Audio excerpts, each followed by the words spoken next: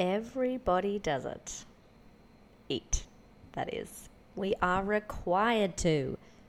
But after our long days of doing menial tasks like work, meetings, daycare drop-off and pick-up, walking pets, watering plants, giving the children some attention, wiping down surfaces, wiping bums, doing the washing, hanging out the washing, folding the washing, putting the washing away, whether or not you love to cook, I am sure the majority of us have got to the end of the day and thought, what the fuck is for dinner? For a lot of us, it's not only ourselves that we are required to feed. There are the tiny dictators too. But the more effort you put into their meals, the less likely they are to want to eat it. Our meal repertoire inevitably becomes more restricted.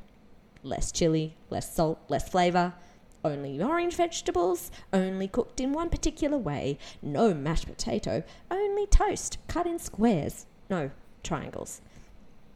The joy we once felt in the kitchen becomes a little dimmer. Cooking is now just another menial task to add onto the list. My problem is I actually love cooking. I love the process, the prep, the cook, the smells.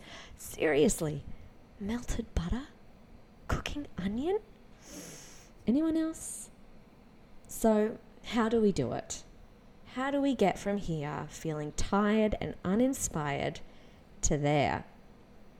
Well, I reckon a good place to start is here, where we talk. I've always found that when I flip through a good cookbook or scroll through videos about food, watch a good documentary, a cooking show, or even just talk to my friends about what they're cooking, I start to get that motivation again. I don't think I'm the only one, right? So come join me every fortnight for a cook-up. I'll be sharing recipes and chatting to friends about their go-to meals. Let this be the podcast you listen to on your way home from work, whilst you're going for a walk, or even cook along with me in your kitchen. Let's cook together, talk together, and share in the joy of food, and hopefully help answer that burning question of what the fuck is for dinner.